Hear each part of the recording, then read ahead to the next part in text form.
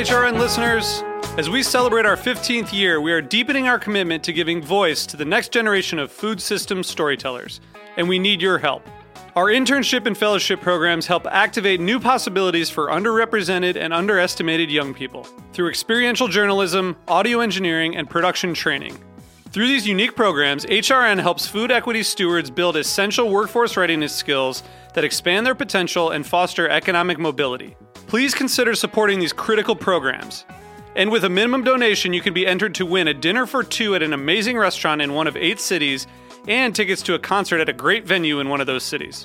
We have incredible partners across the country who have donated, as they also share our passion for helping to educate the next generation of food systems storytellers.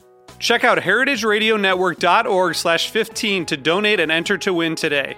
That's heritageradionetwork.org/15 to donate and enter to win today.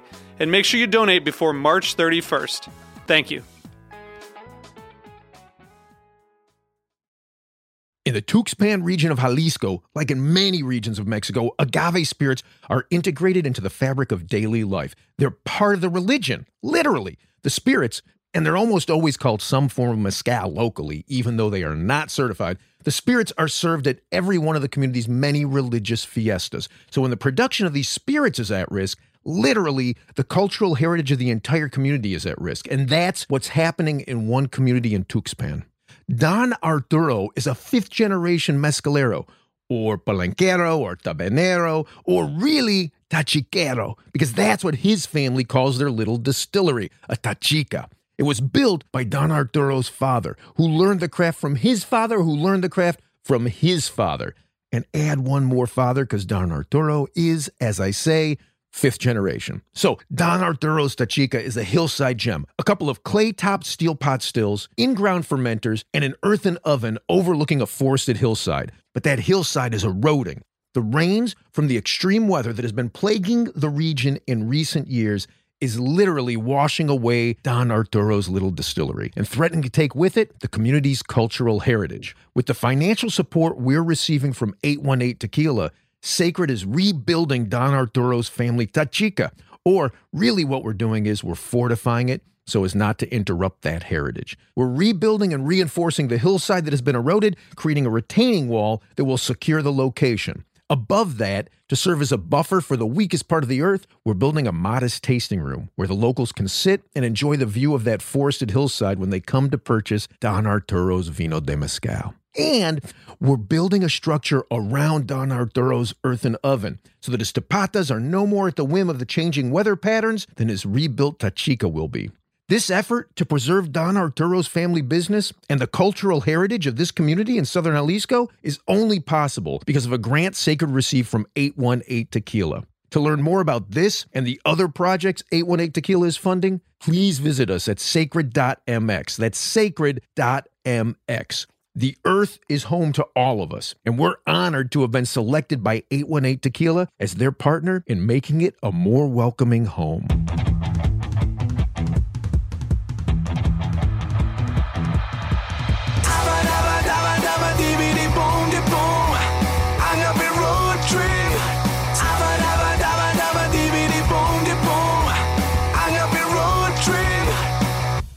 I'm Lou Bank. I am Chava Perivan. And I'm Ryan Aycock, the Cocktail MD. And this is Agave Road Trip, the award-winning podcast. What do we do? I've forgotten. It's been so long since we recorded. Oh, that helps Drink X bartenders better understand agave spirits in rural Mexico. But I think in these specific episodes, we should say assists, not helps. Assists. Gringo bartenders. What do you mean by that, Chava? That sounds more medical to me, right? Like in a medical context, you assist, you don't help? Is that more accurate, Ryan, or am I just crazy? I don't know anyone who's ever applied for medical school and said, I want to assist people. It's always, I want to help people. Nice. Okay, I get that. Well, we're going to help assist them today by talking about how are you feeling this morning, Chava? Fortunately, I'm feeling fresher than I was feeling yesterday. But I have to say that yesterday I was rather miserable. And why were you rather miserable yesterday, Chava? Because some smart John person... Darby. You can just say John Darby. Well, no, I'm going to blame you for this. John was just doing the thing that whatever mezcal-loving nice person will do. He arrived with 20 bottles of mezcal to my house that you had collected between San Luis Potosí and Durango and other places. And the good man wanted to show me what you guys had been up to. So I complied. The key was show you. You should have looked at it. But what did you do, Chava? Well, I decided that, it is spirits. If you look at them, they're just a lot of clear-looking liquids. And I decided to try them. And, I mean, all 20? I did not try all 20 because I wouldn't be here with you. And maybe that's going to be another episode called Alcoholic Congestions and Ways to Die with Alcohol. But what happened to me is that I consumed a significant amount of alcohol that felt good that day. But then the next day, I can tell you some of the symptoms that I guess we're going to be discussing further ahead. But I had a terrifying headache. My stomach was not feeling that nice. I was not feeling like I wanted to have a nice lean breakfast. I was feeling with a lot of thirst, and my head was just very cloudy. And I just wanted to stay in bed all day. And still I had to go have lunch with my parents and eat Japanese, which helped a little bit. So Ryan, does that sound to you like an actual hangover? Or am I pretending? Yeah. Am I just being like a crying baby? No, I don't know anyone who would pretend to have a hangover. That sounds pretty rough. Well, to get out of lunch with your parents? No? Oh, okay. Yeah. Oh, no, I love my parents. No. So what exactly then, Doc? What is a hangover? Yeah, so there's a group here in the United States called the National Institute on Alcohol Abuse and Alcoholism. That is through the National Institutes of Health. And so they gave a very generic definition of, quote, a hangover refers to a set of symptoms that occur as a consequence of drinking too much. And so then they go on to talk about you can have symptoms like weakness and headache and muscle aches and nausea. So basically all the things that Chava is referring to, as well as like vertigo, which is the room is spinning around you. And, so there's a lot of it. You have to put 1 foot down your bed. So you have like some grounding. Yeah. We've all been there. Yeah. So, right. So one thing about hangover is it varies from person to person. So you can't just come up with one singular definition for everyone and say, this is a hangover and this is not a hangover. It's essentially you drank too much and then the next day you feel horrible for whatever reason, however you define feeling horrible as. So there's no unique person where the symptoms would actually make them feel better. Yeah, I can't imagine someone waking up the next day after drinking too much and be like, I feel great. I'm ready to go conquer the world. Well, like maybe because I remember when I was 17 and I was able to do terrible things to my body in terms of amounts of drinking. And the next day, I wasn't feeling great, but I wasn't feeling that bad. Like the symptoms that I have these days are significantly different to what I used to feel back then. Is that just, Ryan, Doc, I'm not going to ask Chava. He won't know the answer to this. I hope you do. So is that just a matter of as you get older, you get weaker? What is that? No, I don't think that's true. So, for example, we all change with time. And the first time I ever had vertigo, I was in my late 30s. And that had nothing to do with drinking alcohol. But it's just different health problems come about at different ages. And so if you were 21 and experiencing headaches, and now at 31, you're now experiencing vertigo, well, okay, that's still a hangover, but maybe that's just your different way of experiencing it. It's not built-in obsolescence, like we were like designed to just fall apart at some point. We're all going to fall apart at some point, and that's actually the goal and the dream of some geriatricians is that you live to be 80 in perfect health, and then you rapidly decline and go to your grave, so that way you'll have your obsolescence at one point. Okay. Yeah, I see that. But I think like I was actually reading, like just to follow up on this part of age, because I think this is a very common complaint of a lot of people that I know, right? A lot of the kids that I grew up with, they always complain that their hangovers are getting worse by the year. And something that I read at some point was that it is sometimes that it's not, somebody was saying like, at 50 now, I have terrible hangovers. And the argument was, well, we hope you're not drinking the same amounts as you were drinking when you were 18. So because you're not drinking that often, your body is not as used to the experience of a hangover. So if you drink a smaller amount, you're gonna feel a lot worse than when you were used to having this thing in your body all the time. Does that sound like it makes sense? Yeah, that would make sense. So if you're most, you think about 19 to 21-year-olds are going to be in college and going to be drinking pretty heavily on the weekend, whereas at my age, that's not going to happen. So I've still got responsibilities, even if I'm not at work the next day. So I'm not going to go and drink 5 cocktails. And if I did try that, I would be quite sick the next day. So sure, that makes sense if your tolerance went down with age because you just don't drink as much as you used to. Okay. And so what? I mean, I get that the cause of the hangover is you drank a lot, but Yeah. what does that actually mean? Yeah. Like what is actually a hangover? Yeah. So the short answer is we don't know. So there's a lot of I don't know. That's why I asked you, Ryan. Yeah, so there are a lot of ideas that get put out there. So one is you'll hear about congeners. So does a brown spirit like whiskey make you sicker than a cleaner spirit like vodka, which is supposed to be just ethanol and water?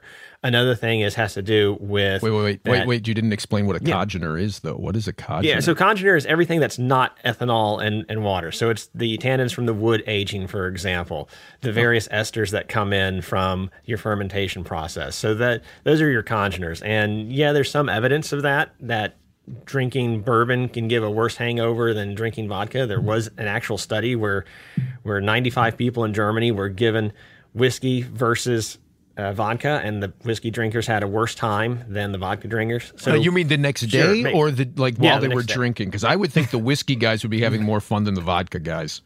No offense, vodka guys. Don't send me hate mail. I've got enough of that already. Yeah, so that is an actual study that happened, which how that ever got past an ethical review board committee is beyond me. And a lot of the studies that we're going to talk about today, I just shake my head and think, like, I can't imagine a university approving this, but a lot of them get through. Is it possible it was the review board that were the 95 people? Like they just figured it was a free night of drinking? No. So these are you have to go out and recruit. They call them young adults. I imagine these are all college students. That's what I can only imagine where they're finding people to say, we're going to get you drunk tonight, and then tomorrow you have to tell us how sick you are, and then come back in a week and do the same thing all over again. Yeah, and just Lou, this is actually this is a very strict process of approval. So this is not like some gimmicky situation that they put together. That's why Ryan is surprised that it's actually something that got a conclusion, right, Ryan? Yeah, so an institutional review board, by definition, is going to be very conservative on allowing researchers to do anything with humans. So even something as simple as a survey, where I'm not actually experimenting on someone, a survey might take 2 to 3 months to get through an institutional review board. It might get kicked back to me several times asking, how would you word this question and why would you ask people this question? So that we can then experiment on people with something that we think is harmful, getting people drunk and looking for a hangover. I just get surprised that ever makes it through some of these institutional review boards. But we're going to talk about several of these studies today. So beautiful. So they all happened. Okay. So what other studies do you have for us to talk about?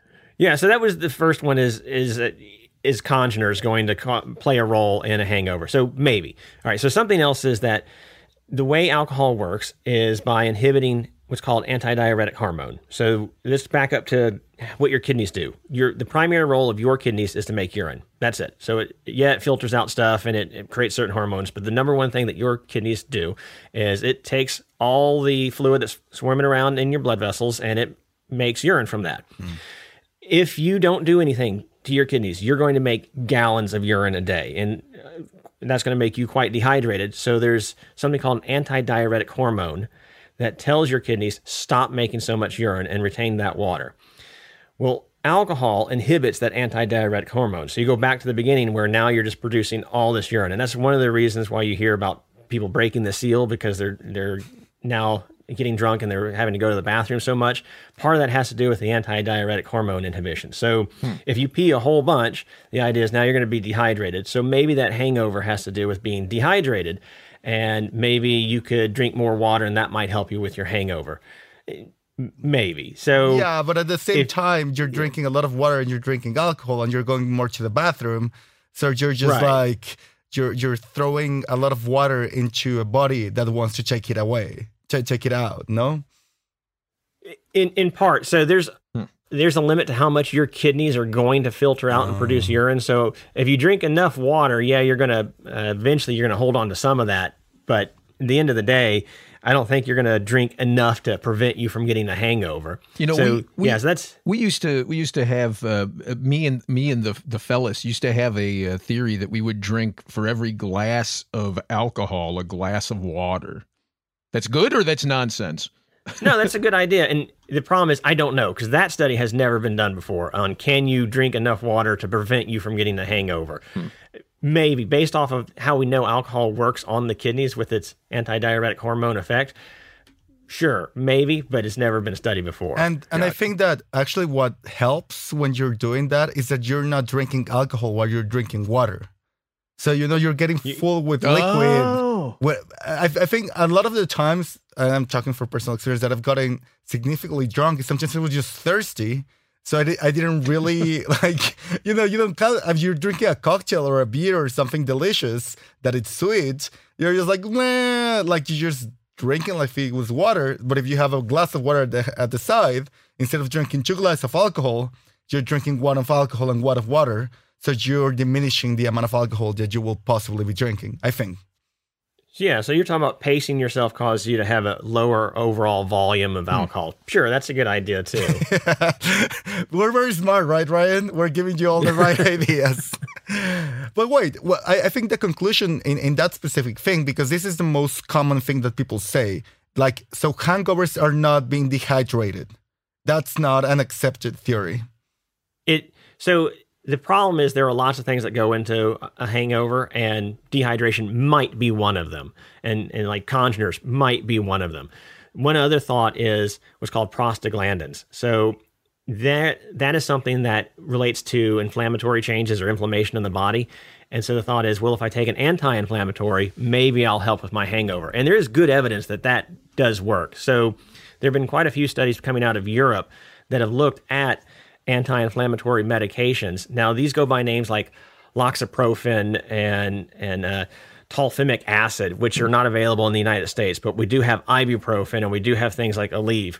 And so in these studies that came out of Europe, these were randomized controlled trials that took people, got them drunk, and then gave them an anti-inflammatory and tried to see what happened the next morning. And sure enough, the headaches were better the next morning, although there are other effects from hangovers besides the headaches, but that might be something. So maybe it's an inflammatory change. And if you were to take ibuprofen the night before and the morning of so the night before while you're drinking and then the morning of with your hangover, maybe that might make things better too. Well, but did I hear like a little secret hidden in all of that, Ryan? Is it possible that if I fly over to London and I see my friend Michael Sager, and then we go to the pharmacy and we get the little chartreuse you can only get in pharmacies in London, but then B, we pick up some loxaprofen? Is that like some kind of secret hangover cure that nobody's telling us about?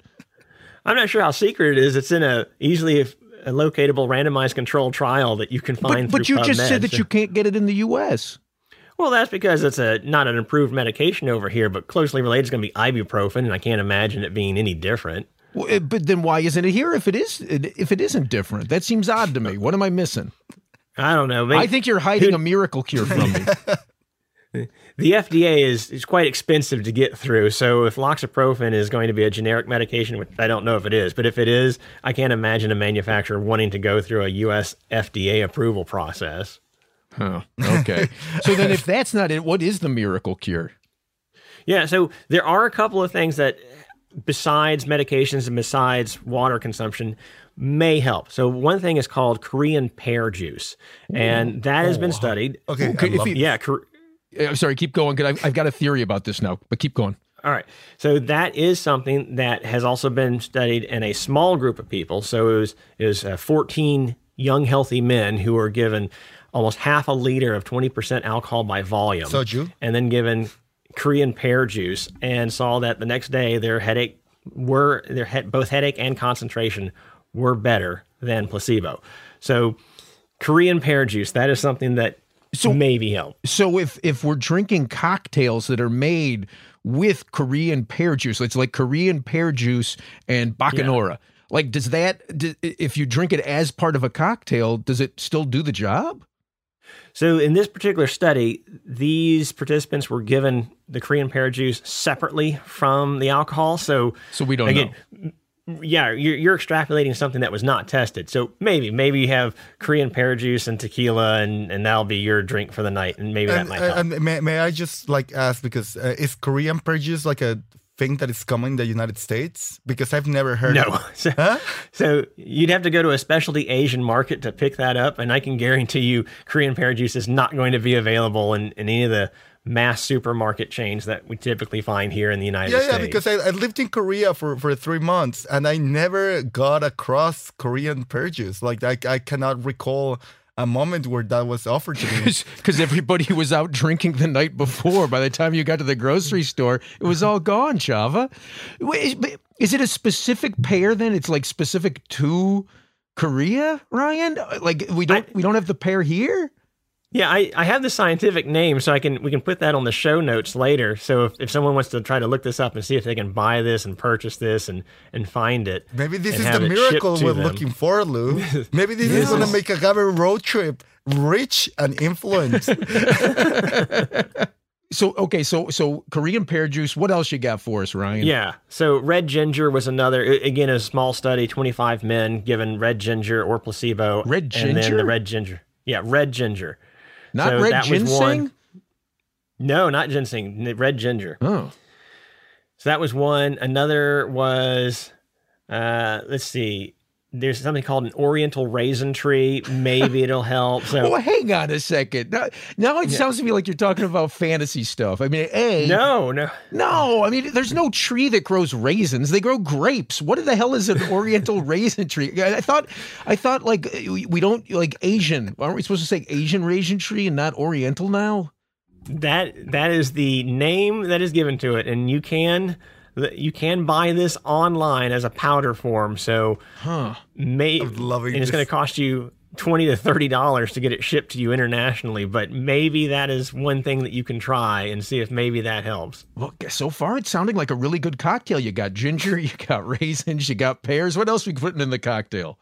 Yeah, so that's all I got for you for right now. And then maybe chase that with an ibuprofen and a full glass of water, and maybe that'll help. What used to, or what I still sometimes see advertised, is B-complex vitamins, particularly thiamine. Oh, yeah. Madonna used to get shots of that in her butt.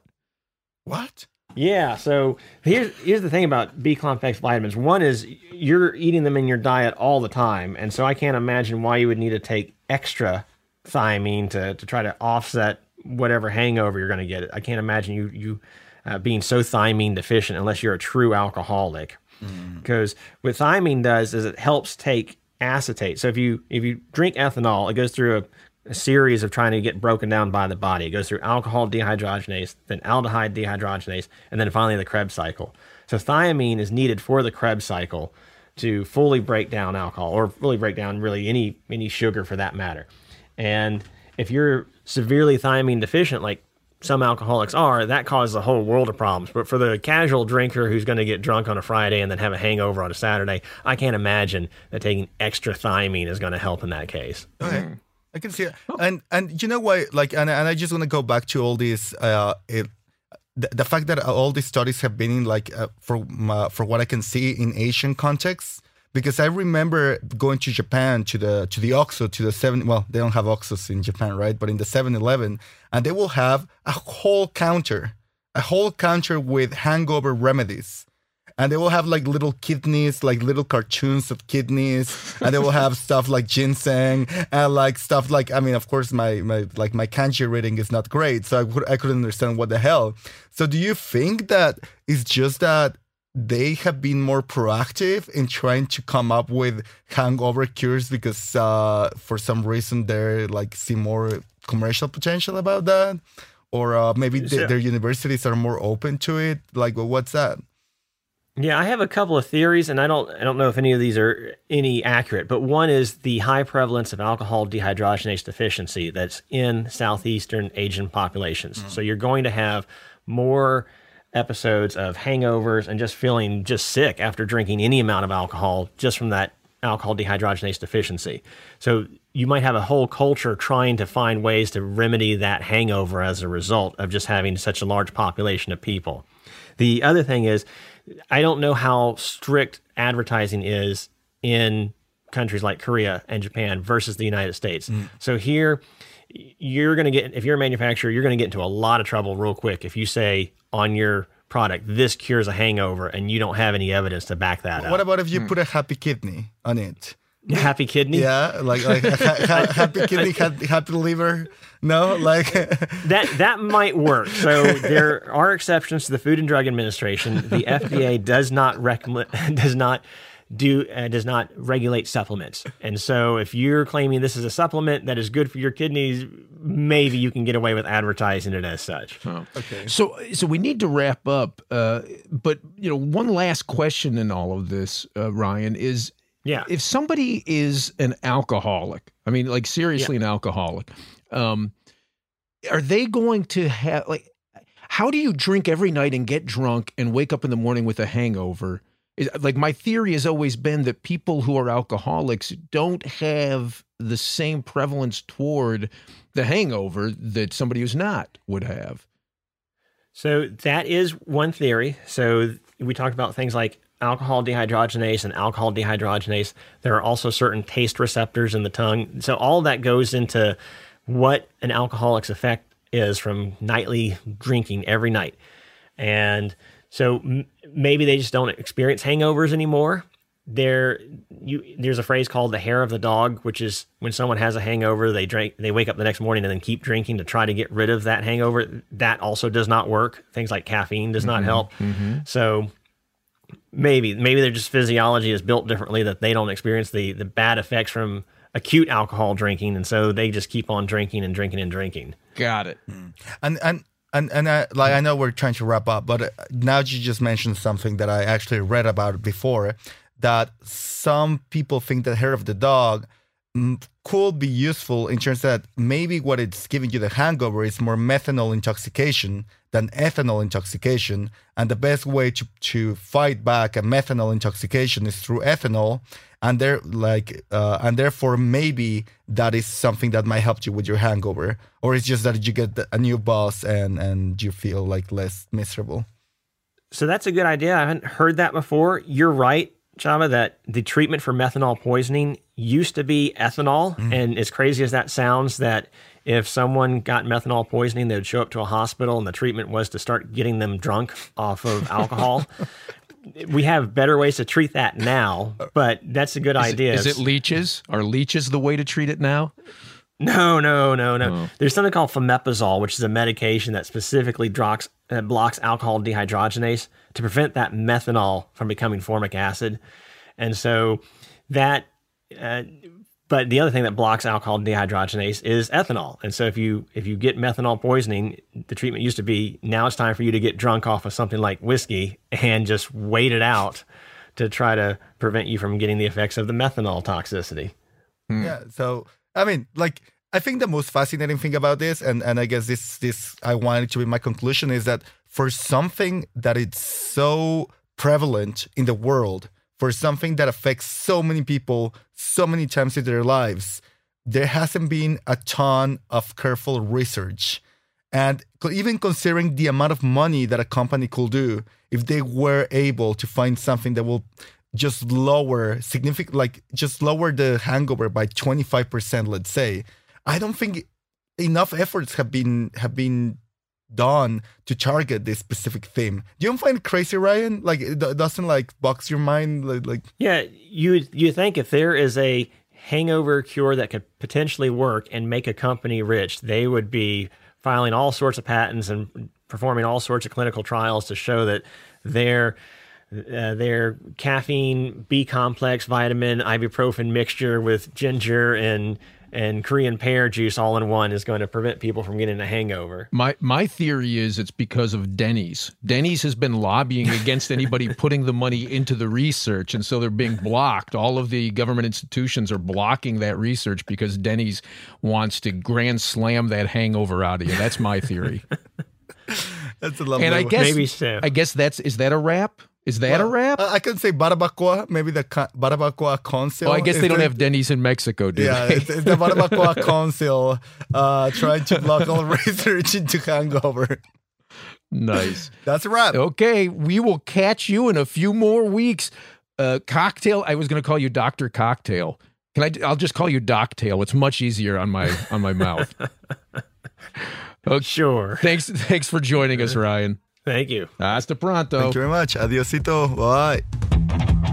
This has been Agave Road Trip, the podcast that helps gringo bartenders learn about agave spirits. Your hosts are Lou Bank and Chava Periban.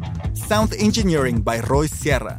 Theme song performed by Gabriel Oliveira and Mark Rico. Sign up to become a road tripper and listen to more episodes at agaveroadtrip.com. If you enjoyed this podcast, please let us know. And if you hated it, recommend it to your enemies. You can also find us on Facebook and Instagram. Lou is in charge of our social media, so if he happens to sound like an old man, forgive him. He is one. Agave Road Trip is a production of 10 Angry Pitbulls, Inc. Agave Road Trip is powered by Simplecast. Thank you for listening to Heritage Radio Network. Heritage Radio Network is food radio supported by you. For our freshest content, subscribe to our newsletter. To subscribe to the Heritage Radio Network newsletter, enter your email at the bottom of our website, heritageradionetwork.org. Connect with Heritage Radio Network on Instagram and Twitter at heritage_radio. You can also find Heritage Radio Network at facebook.com/Heritage Radio Network. Heritage Radio Network is a nonprofit organization driving conversations to make the world a better, fairer, more delicious place. Heritage Radio Network couldn't do that without support from listeners like you. Become a part of the food world's most innovative community today. Subscribe to the shows you like, tell your friends, and please join the Heritage Radio Network family by becoming a member. To become a member of the Heritage Radio Network, click on the beating heart at the top right of our homepage. Heritage Radio Network can become addictive. Programming you hear on Heritage Radio Network can drive you to eat, drink, and listen to more programming on Heritage Radio Network. If it drives you to drink, please do not drink and drive. Drink responsibly. Eat responsibly too. And listen to Heritage Radio Network responsibly. To listen to Heritage Radio Network responsibly, wear protective earbuds. While wearing protective earbuds, do not drive or walk. Sit in a comfortable chair. If that comfortable chair has a hard seat, please remember to get up and stretch every 30 minutes. If you get up and stretch every 30 minutes, do not stretch beyond your abilities. Stay within your defined stretching capacity and consult a doctor who specializes in stretching. If you do not have a doctor, listen to all the shows on the Heritage Radio Network. There has to be at least one doctor among the Heritage Radio Network podcast hosts. Thanks for listening. Agave Road Trip out.